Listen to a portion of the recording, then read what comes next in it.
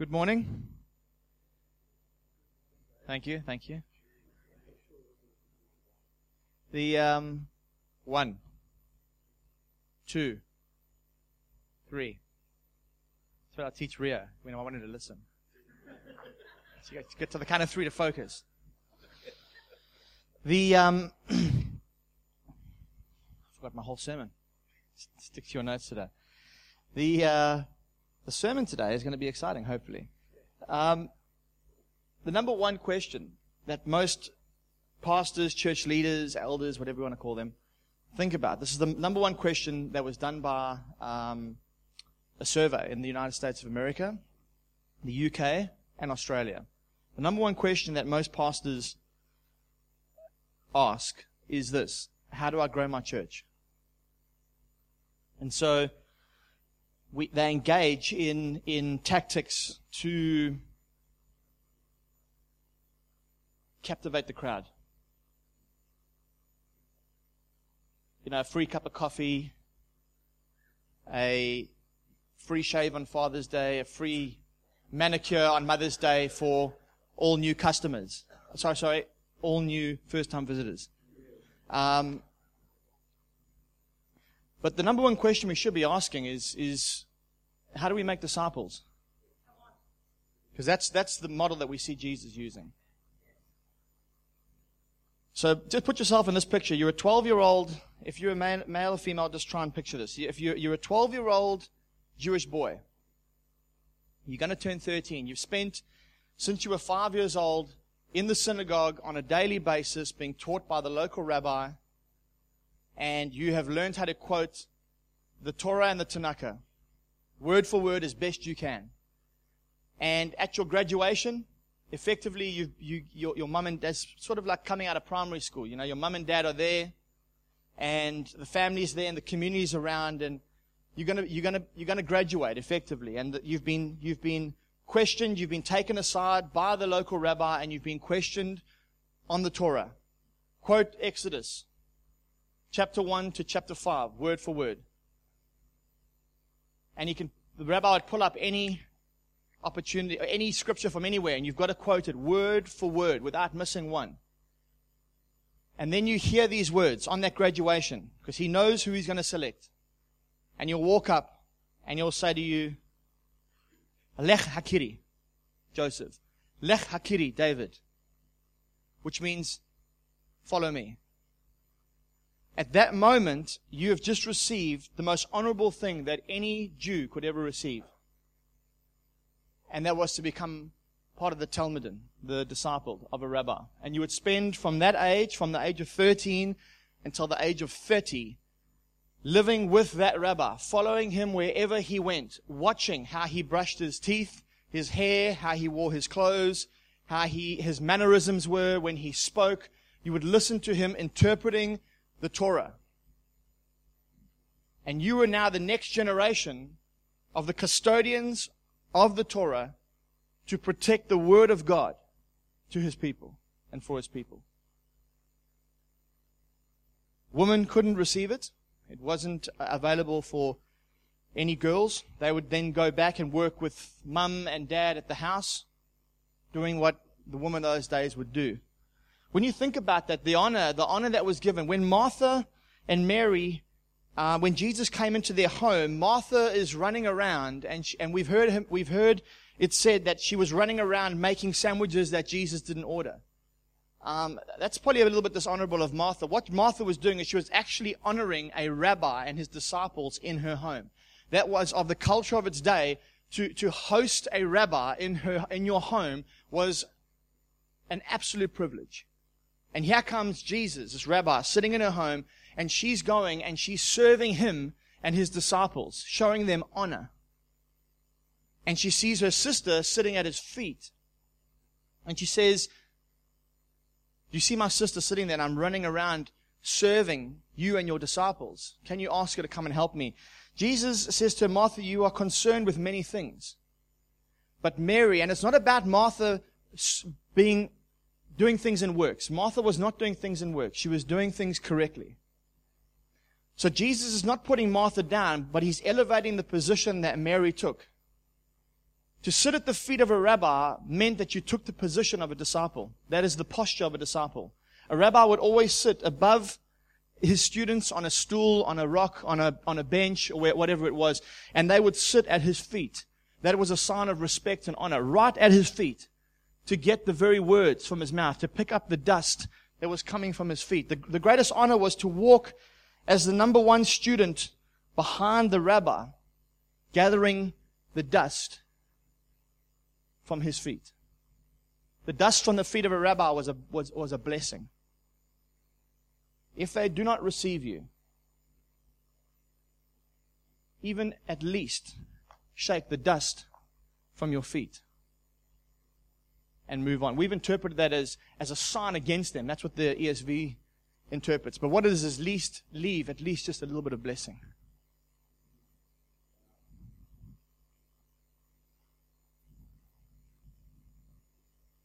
We have issues because the gospel for us, the story starts in Genesis chapter 3, the fall of man. And so everything is around sin. But we should start the story in Genesis chapter 1. But that's a whole other sermon altogether. What I want to speak about is discipleship. This is the model that we see Jesus model.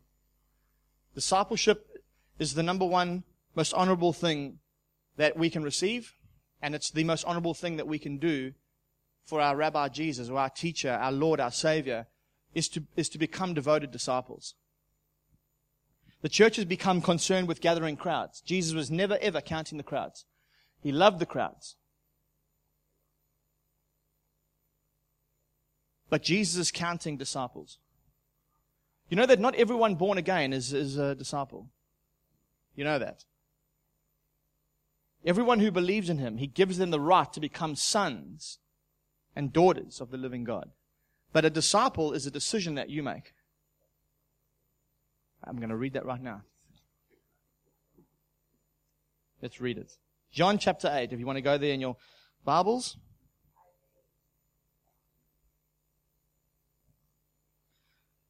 You know, once you weren't chosen as a disciple, you'd go and do a trade. You'd go back and help your dad, whatever that was, you know. So for Peter, it was a fisherman. Others became tax collectors. Some became zealots. Others would be carpenters, farmers. Whatever it was that your parents did is pretty much what you took on. And so Jesus comes and He calls to hear. So Jesus would have looked like a rabbi after He was baptized. He would have taken on a robe, a shawl that he would have worn, a prayer shawl that would have shown that he was a rabbi in the community. You needed to become a rabbi if you were called and then witnessed by two witnesses. So there were two witnesses that witnessed Jesus. One was a prophet, which was John, and the other was a voice from heaven, God Himself speaking down. This is my Son whom I love and am well pleased. That was all He required before a community of people. It was done in front of the community, and because of that, He was then, in a sense, ordained as a rabbi. And He goes and finds these people who were not the clever. They were not the elite. They were the forgotten. Those who would then go out, the mundane of society. That is an incredible picture of what Jesus wants to do with each one of us. He calls them from the mundane of their life, doing the every single day. Lech hakiri, come follow me.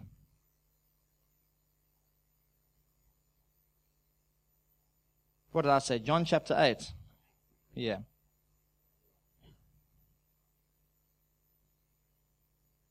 So Jesus, anyways, preached about Himself. He says, from verse 28, when you have lifted up the Son of Man, then you will know that I am He, and that I do nothing on my own authority, but speak just as the Father taught me. That is a sign of a disciple. Jesus was a disciple of His Heavenly Father.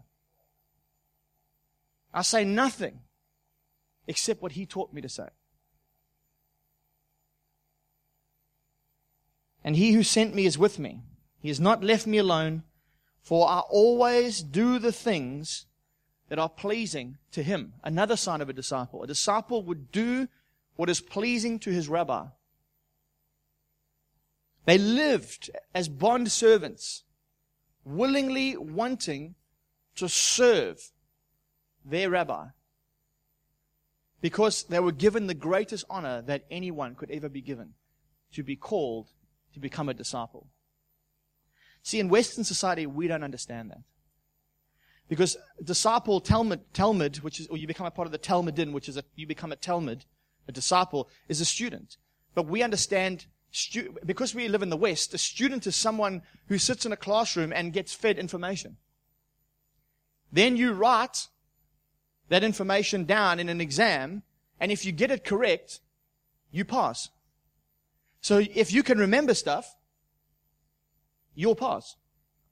But a disciple is different. In these day and ages, it was someone not only who would listen, but who would abide, follow and obey and mimic the leader, the rabbi, the teacher.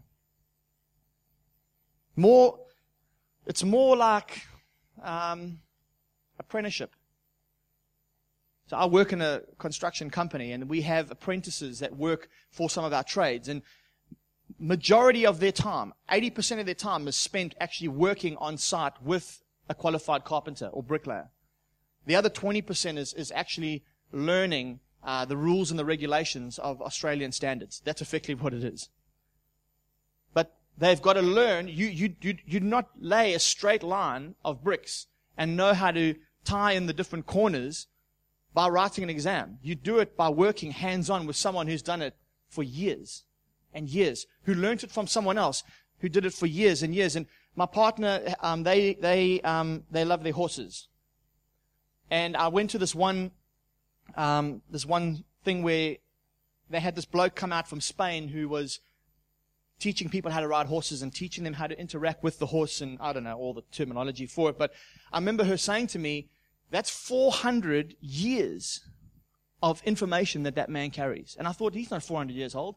But what it is the information has been passed down from generation to generation to generation, so that over 400 years they have retained the information. This is what we're talking about.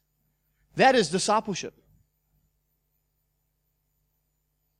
And there's something about it where this individual, as he worked with the horses, you can actually see how they respond to him.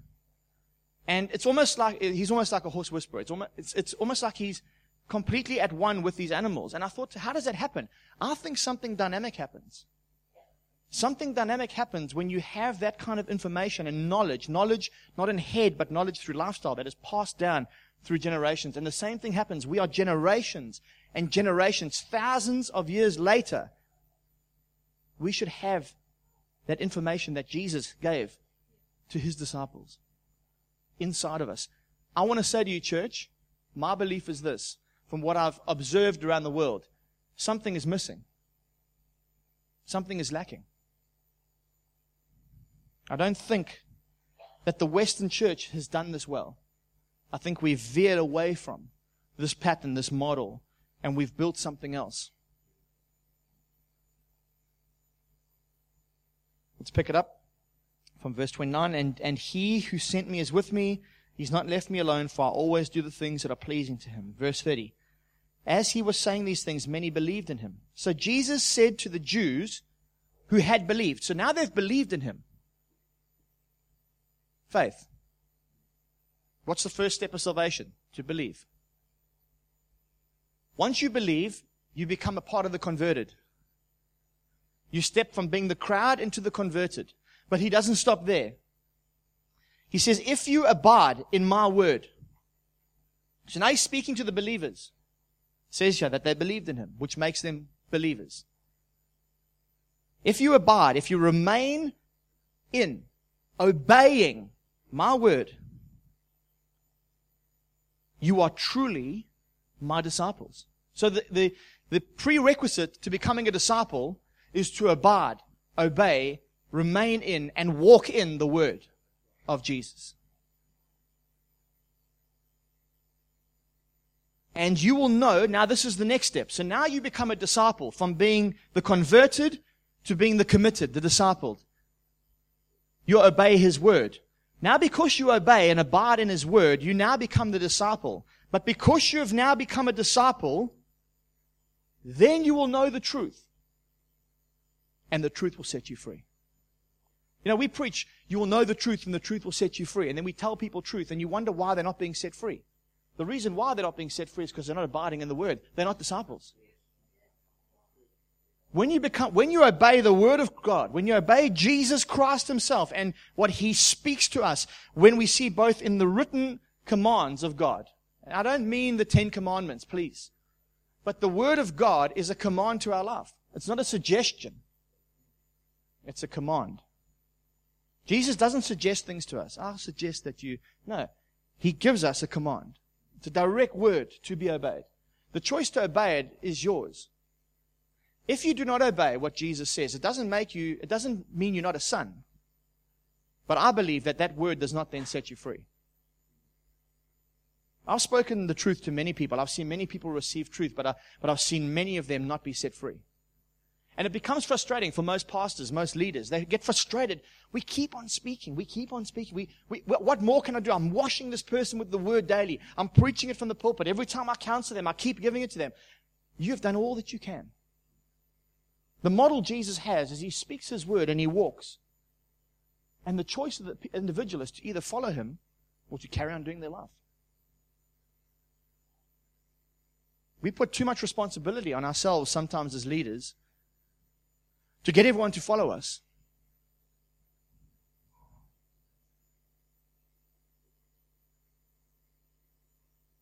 Dave.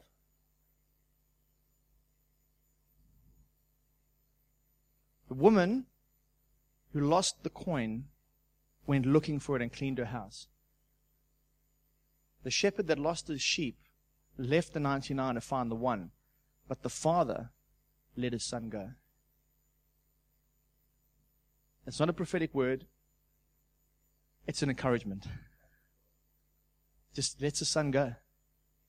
Okay. They're not lost. They're just sons that need to go on the journey. And he just waited.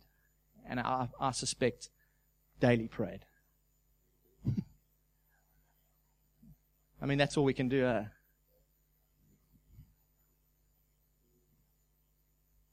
You will know the truth, and the truth will set you free.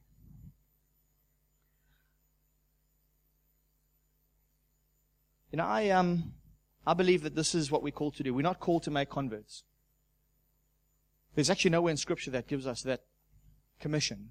There's 2 major commissions in Scripture. One is that I can see. There's many commissions. We can break it all down, but there's 2 main ones that I see in the New Testament. One is Jesus in Matthew 10, where He says, as you go, I want you to preach this message. The kingdom, my authority, my governmental structure has come.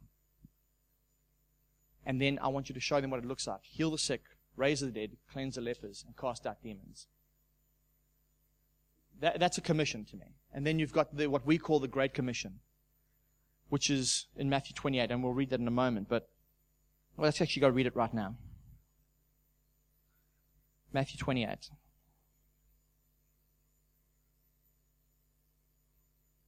Now the 11 disciples, from verse 16, the 11 disciples went to Galilee to the mountain to which Jesus had directed them. And when they saw Him, they worshipped Him, but some doubted. Interesting. And Jesus came and He said to them, see, Jesus is not looking for perfection. He's just looking for people who have an open heart, a hungry heart. He said this to them, all authority in heaven and on earth has been given to me. Now because of this, go therefore and make disciples of all nations. He doesn't say go and make converts. He says, I want you to go and make disciples. They understood this perfectly. We struggle. We think that if somebody gives their life to Jesus and they attend church once a month, they're a disciple. Feed the poor from time to time, pay their tithes and offering. That makes them a disciple. It doesn't. It makes them a convert. Go therefore and make disciples of all nations, baptizing them in the name of the Father and the Son and the Holy Spirit. And may I suggest to you that isn't putting them in the water and saying, I baptize you in the name of the Father, Son, and the Holy Spirit. That's not it. That is an outward act that we do. There's a very powerful act, but there's multiple baptisms we see in Scripture. I believe what he's saying here is that the word baptize is that you submerse. It comes from the word where they would take a white cloth and they wanted to make it purple. And they would submerge this cloth into this liquid dye that they had made in order to transform this white cloth into a purple cloth. So that when it came out of the water, it was completely different. And a purple cloth had a much higher value than white. And that's what happens. You go in and you're completely submersed, and you come out completely different. But he's speaking about, I want you to submerge people to the point that they come out differently. Not, the name means the nature and the character of. And so he's saying, I want you to baptize them. I want you to transform them into the nature of the Father, into the nature of the Son, who is me, Jesus, and into the nature of the Holy Spirit. Teaching them to observe / obey / abide in / remain steadfast in all that I have commanded you. And behold, I am with you always, even to the completion of this age. You know, what I'm about to say, don't be offended by it. I've observed things and just hear my heart in it, but listen to the truth of it. Now, I've got friends who do this, and I've done it myself personally, but some friends of mine, they went to schoolies and they went out in the streets and it was preaching Jesus to these crowds of people, and they said, we saw hundreds and thousands get saved. And my question to one of them was, how do you know? No, they listened to what I said, and then when I said, say the sinner's prayer, they all closed their eyes and they said what I said. I said, how do you know they're saved? And what did you do with them? Because my friend doesn't go to church. He's not part of a local community. So he couldn't take them anywhere. So maybe 10% of them were converted. But we're not called to convert. We're called to make disciples. And so there was a misfire. There's nothing wrong with going out and preaching the gospel to crowds. But those who respond, the commission that Jesus gives to the church, according to what I see in Scripture, is that it is our role to bring them into discipleship. Where does that take place? The model that Jesus has is through local church. Even when he took his 12 disciples, 72, and he sent them out 2 by 2, community is 2 or more. So Jesus takes his community, because that's the first thing Jesus did when he became a rabbi, is he went and formed a community. He only uses the word church twice, Jesus does, but he models church. He models what true New Testament church looks like. People gathered around God himself with a common vision and a common value system moving forward, however big that is. Church may be 12 people. It may be 12,000 people. It's not the point. The point is, what are we doing? Are we making disciples, or are we gathering crowds? Because I can have a crowd of 12. It doesn't mean if you've got a mega church, you've got a crowd. You can have 12 people and have a crowd. But you can have 1,000 people who are disciples. You can have 5 that are disciples. So Jesus gathers his crowd. Then he gathers his disciples, and then he disperses them 2 by 2 into the communities. And when they go, he says this to them: go into the villages and find the person of peace. And when you find that person of peace, you must remain with them. Stay in their home.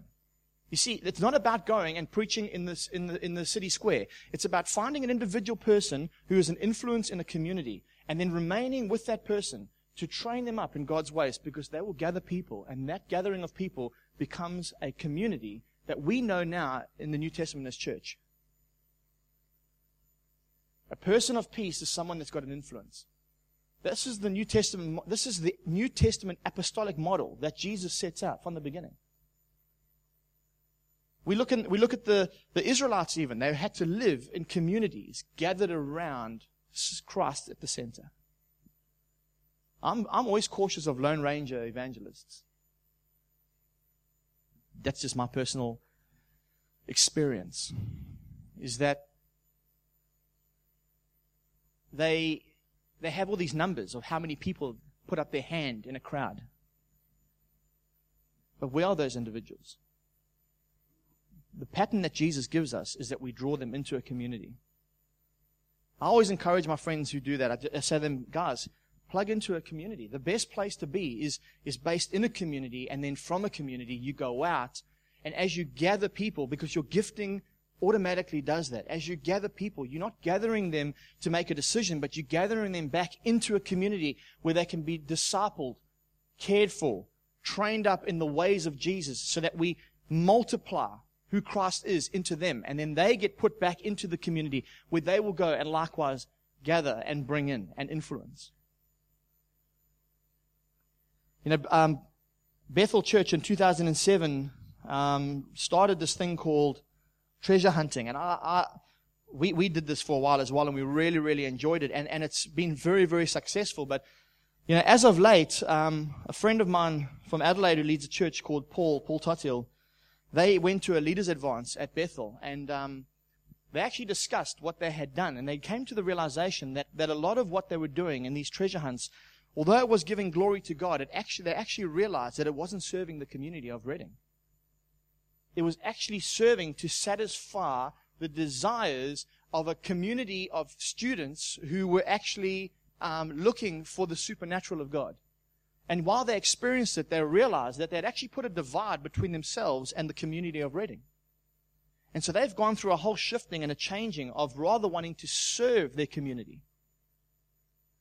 Take employees, take Christians who are disciples of Jesus, and make them baristas in coffee shops, and waiters and waitresses in restaurants, and directors sitting in boardrooms, and project managers working on building sites.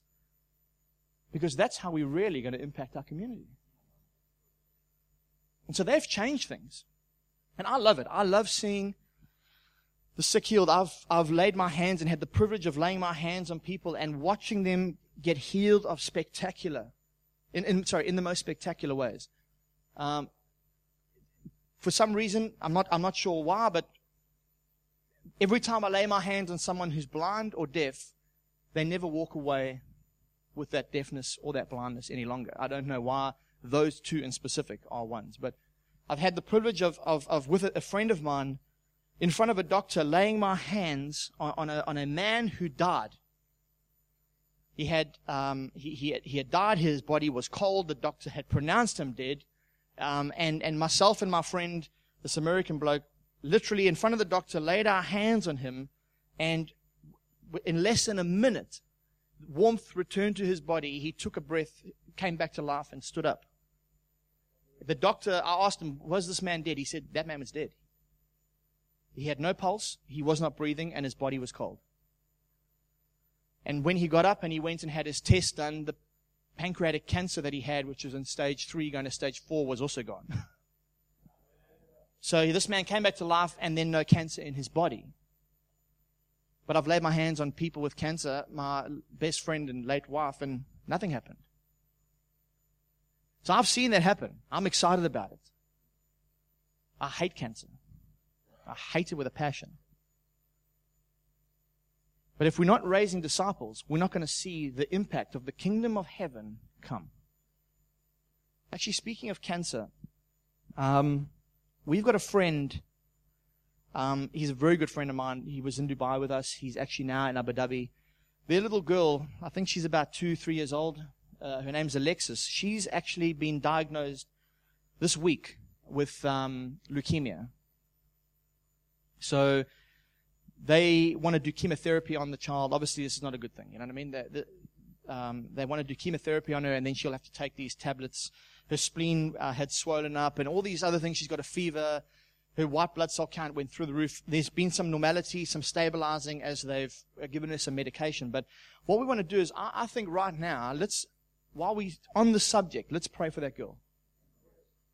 Let's just pray. She's in Abu Dhabi right now. Her father's name is Francois, and her mother's name is Roma, and her name is Alexis Rose. So, Father, we just thank you for the authority that you've given to us as sons and daughters, as ambassadors for you, Lord Jesus. And we know that even though we are here in the Spirit, we are there with her right now. We lay our hands upon her in spirit, and we just declare healing into your body, Alexis. We just wash your blood with the blood of Jesus. We just command every single cancerous cell in your body, Alexis, to just die off right now in Jesus' name. as the power of God comes upon you, as the Spirit of God breathes on you, that He would destroy every single cancer cell in your body. And we declare and release by the authority given to us in the name of Jesus Christ the King. We just declare peace over you. A peace that surpasses understanding on your life, over you, Francois, over Roma, and over her little sister Haley. We just declare peace over every one of you in Jesus' name. We also just speak over the chemotherapy treatment that it will not destroy any healthy cells.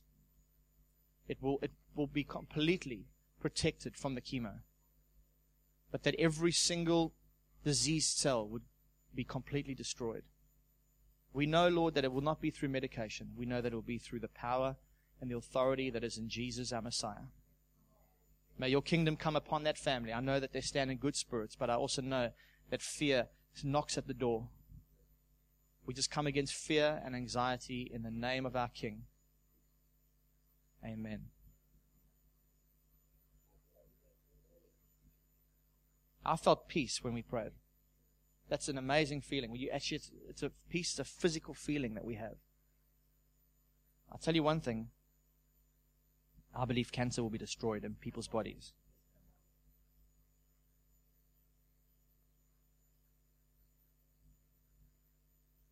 I think, if you don't mind, I know that we've sung our songs already, but if at the end of this, just to commit a little bit more time, if we can declare over her, and Brenda and them can come and play again when the message is over, just to sing, "You're a good, good Father," as a declaration. See, our words are a seed. They actually prophesy over that child, right?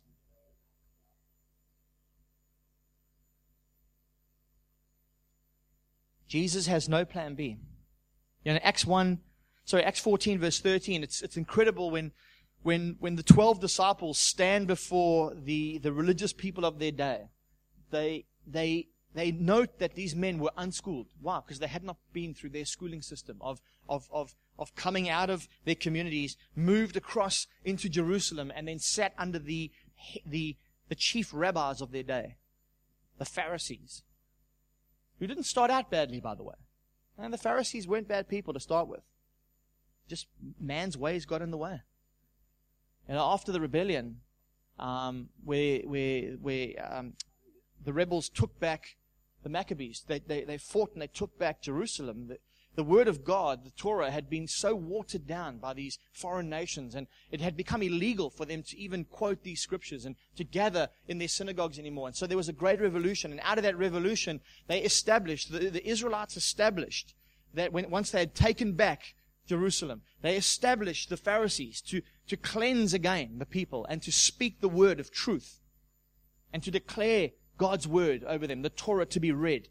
But then over a few hundred years, men just started to make up rules and regulations that were completely out of whack and out of sync with the word of God.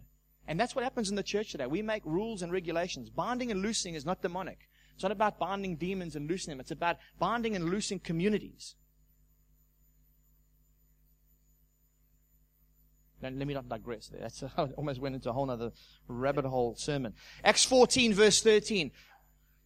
They standing before them, they recognize these people as being uneducated and unschooled, but they recognize them as having spent time with Jesus. How would that be? This is the reason why. When you were a disciple of a rabbi, people would recognize you as being under that rabbi or one of his students by how you interpreted the Torah, by how you spoke, by the mannerisms that you used. And so these 12 were recognized as having spent time being disciples of Jesus. I want to say this. I'm saddened, and I'm part of the church of the Western world. I'm saddened that most of the Western church doesn't reflect our rabbi, our teacher, our king.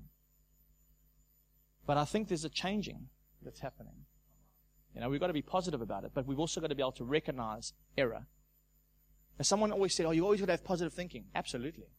But if you, and Jesus very clearly in Revelation identifies issues within the church and addresses them.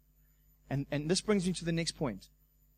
The model that Jesus uses is invitation and challenge. You see, we don't like challenge. Don't challenge me, especially in Australia. Tall poppy syndrome. Let me say this. I pray for this nation. I'm an Australian citizen through my parents, through my dad, effectively. My mum's not, but through my dad, I became an Australian citizen. God moved me to this nation, and when people ask me, when I travel on an Australian passport. Even when I go back to my country of birth. Australia is my home. But I want to say to you, as Australian people, I've noticed some issues. Tall poppy syndrome. I pray that God would chop that snake off at the head. It is destroying this nation because we will not allow people that are chosen to lead us. And so we flip backwards and forwards. If you say what tickles my ears, I will support you. But then we will bring you into power. We will bring you as our prime minister, our leader of our church, whatever. But as soon as you challenge me on my way of living, I will cut you off and I will move on to the next person. That is destructive at the root. God, break that thing off this nation. It's destructive and it's pathetic. It is not the way of the kingdom. I'm telling you, it's not the way of the kingdom. And so we hate it when those who are discipling us, and every one of us need to be discipled, me included. And when you reach a certain point, you begin to disciple others. That's just the pattern that Jesus Christ established. But when you are being discipled, this is two things. You cannot disciple someone unless they've been invited. And when you are invited, you need to allow yourself to be challenged. Like if you're late for church and work, someone's going to challenge you that you need to be on time. And when you listen and you bring about change, something wonderful happens in your life.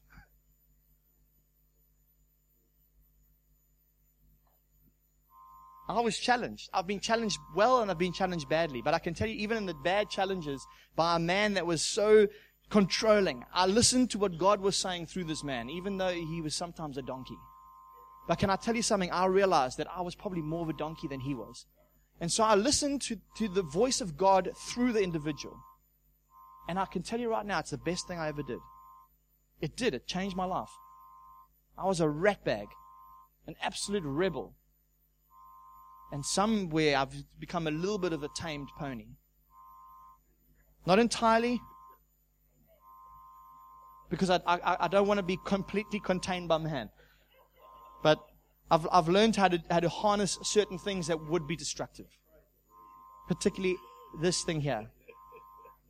My tongue. Sometimes it comes out, and like the Germans, the South Africans are also quite abrupt, unfortunately. But our hearts are full of love. So just read between the lines. See the love coming out. That's why when Edith talks, I'm like, yeah, that's fine. Rather you than me. You know what I mean? So, do you want to put up that slide? I made a little slide. Oh, someone made a slide for me. I drew it. Someone made it because I'm not good at I don't do PowerPoint. I'm not good. But this is, if you look at the two sides, you've got a high invitation but a low challenge. Actually gives you a cozy culture. I want to suggest to you that majority of the consumer-driven Western-style church sits there. We've got high invitations. Come to our stuff. Come, we've got fancy stuff. Fancy lights, good, comfortable buildings. We've got all the Christian paraphernalia you want, every ministry under the sun that you can join as and when you wish to. High invitation, but very low challenge. Don't worry, you don't have to get involved. As long as you come, we'll give you a cup of coffee, the kids will go off, there'll be a 20-minute sermonette. There's no challenge in transforming life. There's enough in there to make you feel like I need to come back again because, Jesus wants me to change, but not enough challenge face-to-face in relationship. Like, hey, Mel, sort yourself out. This thing is destructive in your life. It's a bad, stinking thinking way of living, and it's actually doing this, this, and this. Guys did that to me. That's how I was discipled. And you go, that's a bit harsh, Brad. Let me tell you, when someone said to me the one day, I was paddling in the surf, and he said, what does your dad do? And in true Brad style, I just spoke. I said, hey, he does this, this, this. We got out to backline, and he sits down. His name was Elvin Schwab. What a great guy. And we sit down. No, he was a good guy. I really liked him. We sit at backline. He paddles up to me. He sits down. He goes, Brad, you just swear too much. Every second word that came in, and I said, I didn't think I swore. And he said, every second word was just a complete curse word. And he said, that's not going to be conducive to you sharing what God's put on your heart for people. And I just took that on board. I thought, okay. And I started watching what I said, and everything started changing because I swore like a trooper. But a cozy culture won't give you that, because if I challenge you, you'll go. So I want to keep you, because numbers mean everything. Numbers are success. If I fill this building with people, we've built a successful church. Where do we see that in Scripture? Nowhere. Jesus actually thins out a crowd. Look, there's too many of you here, and I know what you're coming for, because you want your fleshly bellies filled. And I'm not chatting, make you nice and comfortable, so I'm going to give you the most challenging message ever. And then he still turns to the 12 and says, are you also going to go? And they said, now, in true style, like us, we have no idea what you say most of the time. And we are afraid, and we are confused, and people want to kill you and us, but we don't know where to go, because when we are with you, you speak words of life. Jesus challenged them all the time. One moment, you are the Son of the living God. Get behind me, Satan. Imagine I said that to one of our worship leaders. Get behind me, Satan. Oh, I'll go somewhere where they make nice lattes, rather. Because that's how we do it. But Jesus, get behind me, Satan. You've got the things of men in your heart. Okay, well, I'll stay with you. Why? Because I don't know. I come alive when I'm with you. We don't want cozy culture. Low invitation and low challenge is apathetic culture. That there is predominantly our traditional old style of denominational church. It's just apathetic. That church will shrink over years to 5 people who just won't let go and won't recognize change. And that church will close because all of its people died of old age. Then we've got high challenge but low invitation. And this is the key. If we do not have high invitation, come follow me, come into my life, what happens is we become these legalistic men who are just constantly, or women, constantly addressing people's issues. Constantly challenge. But there's no invitation to come and eat of my life. Come be a part of my journey. Come and look at me and watch me in my failures so that you can see I'm human as well as in my successes. So we become discouraged because it's just constantly addressing my 5, my 10, my 100 issues, as I spoke a few weeks ago. And my partner wonderfully said to me, you didn't tell them the positive outcome of that. But the positive outcome of that whole time, remember I said I kept going back to that same church and visiting them after they had, pretty much dishonored us and going. I kept pursuing, and I met this man and his wife in Hong Kong, and he took me out for dinner, and I remember afterwards he wept, and he just said, I'm so sorry. We treated you that way. I apologize. And then he invited me to come and actually minister back into the life of that church. Restoration through persistence in not letting a man dictate the condition of my heart. But this is Jesus. High invitation and high challenge builds an empowering culture. That's the model we want to model. Is we want to invite you into our life. Invite this community into the lives of one another. And then through that, we will challenge each other. Don't go out looking to challenge someone. But what happens is when something is said, when something is done, when something is not conducive, it's quite comfortable when you're in a good relationship with someone, say, hey buddy, you know what? Being late is not good. Just not good. Oh, okay. Let me think about it. It's not good. Let me change. Well, hey mate, the way you speak is not good. It's just not conducive. You've got something great to say. But if you speak like that, you're going to lose your audience. People are not going to honor and respect you. That's pretty much all I really do want to say, is that we want our community, any church really, any church that we plant, any church that we support, is we want it to become a discipleship base where people go back into the community, which is where you are placed every single day. And you begin to mimic, that people then recognize that you've been with Jesus. That's the key. It might take years, but there's an impact. You become a steady, good employee, a good employer, a great friend, a good son, daughter, a good sibling. I mean, I've got a lot to learn. Let me tell you, I'm up here and I'm going, Chief Brad, you need to be sitting there and listening to the bloke that's telling you this sermon because he's preaching a damn good message. But I've got to listen to myself because I honestly fail daily. Come watch me play soccer. I'm a rabid animal at times. Actually, don't come watch me because you'll have a whole different outlook on me. You'd go, that guy's just failing at everything he just told us. It's the adrenaline. I can't control it.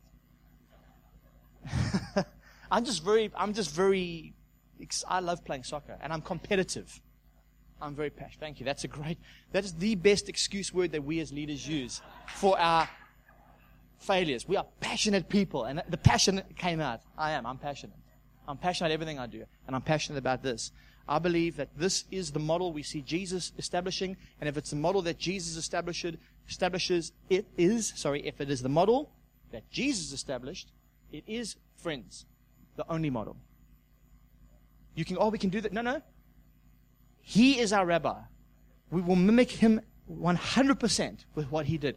And what he does and Jesus surpasses all culture over every age.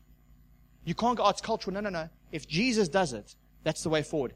He gave value to women as disciples. He gave value to those who have been outcast, and he gave value to those who were in the highest positions. So it's for everyone. But this is the model that I believe as community we need to follow. Amen? Amen. Thank you.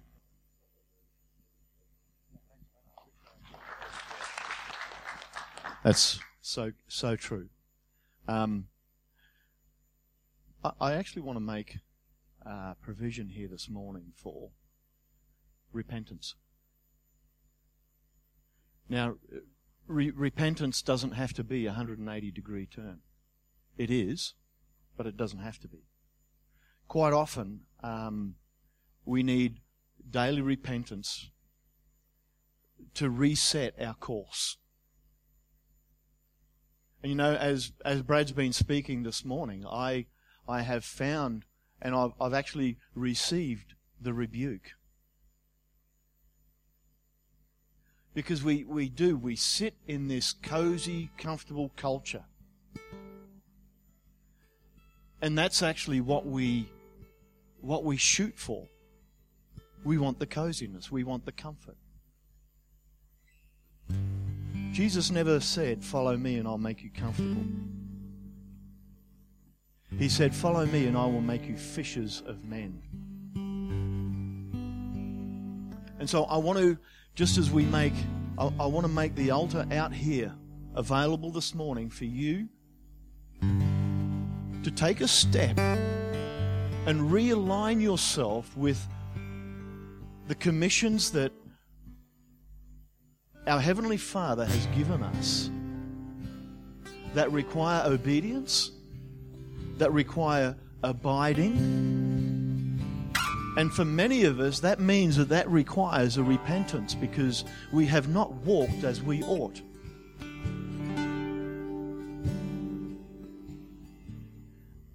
I'm immediately drawn to Revelations 3.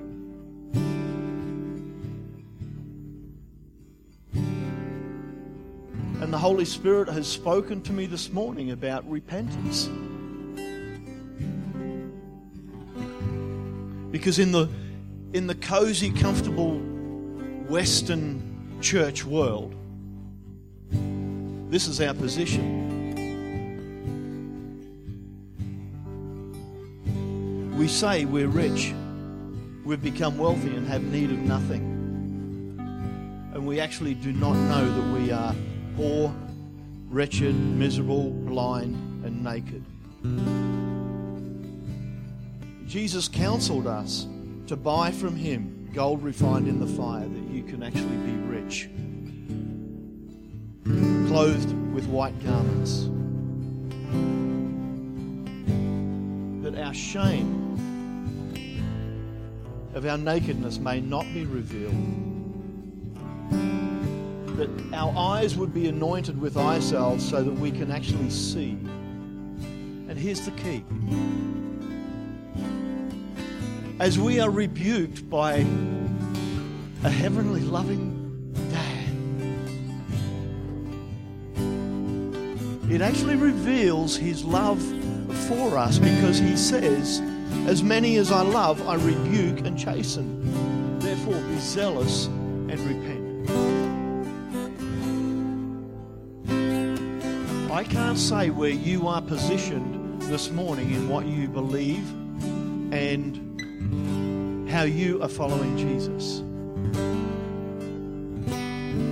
One of the things that challenges me immensely is when Paul says, follow me as I follow Christ. And this morning I actually want to ask you, can you confidently say that to those whom you are engaging with? Can you confidently say that to the people in your workplace that you have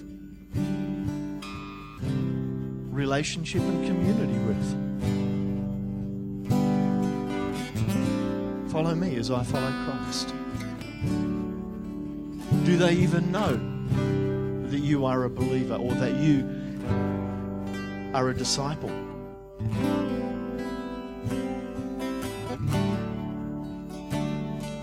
Here's Jesus speaking. And Jesus was speaking to the believers. Behold, I stand at the door and knock. If anyone hears my voice and opens the door, I will come into him and dine with him and he with me. And here's the challenge. To him who overcomes, I will grant to sit with me on my throne, as I also overcame and sat down with my Father on his throne. The invitation is here. The invitation is here for you to respond, answer the call, and allow yourself to be challenged. Maybe the challenge is even moving you out of your seat to respond.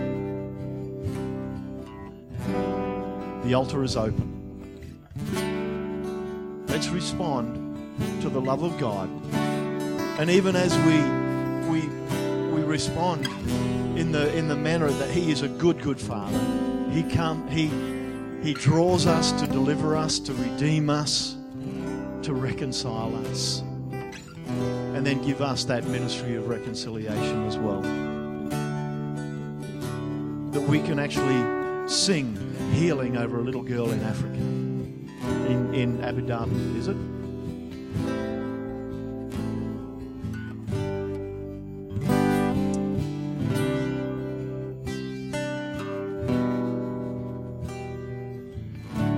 The altar is open.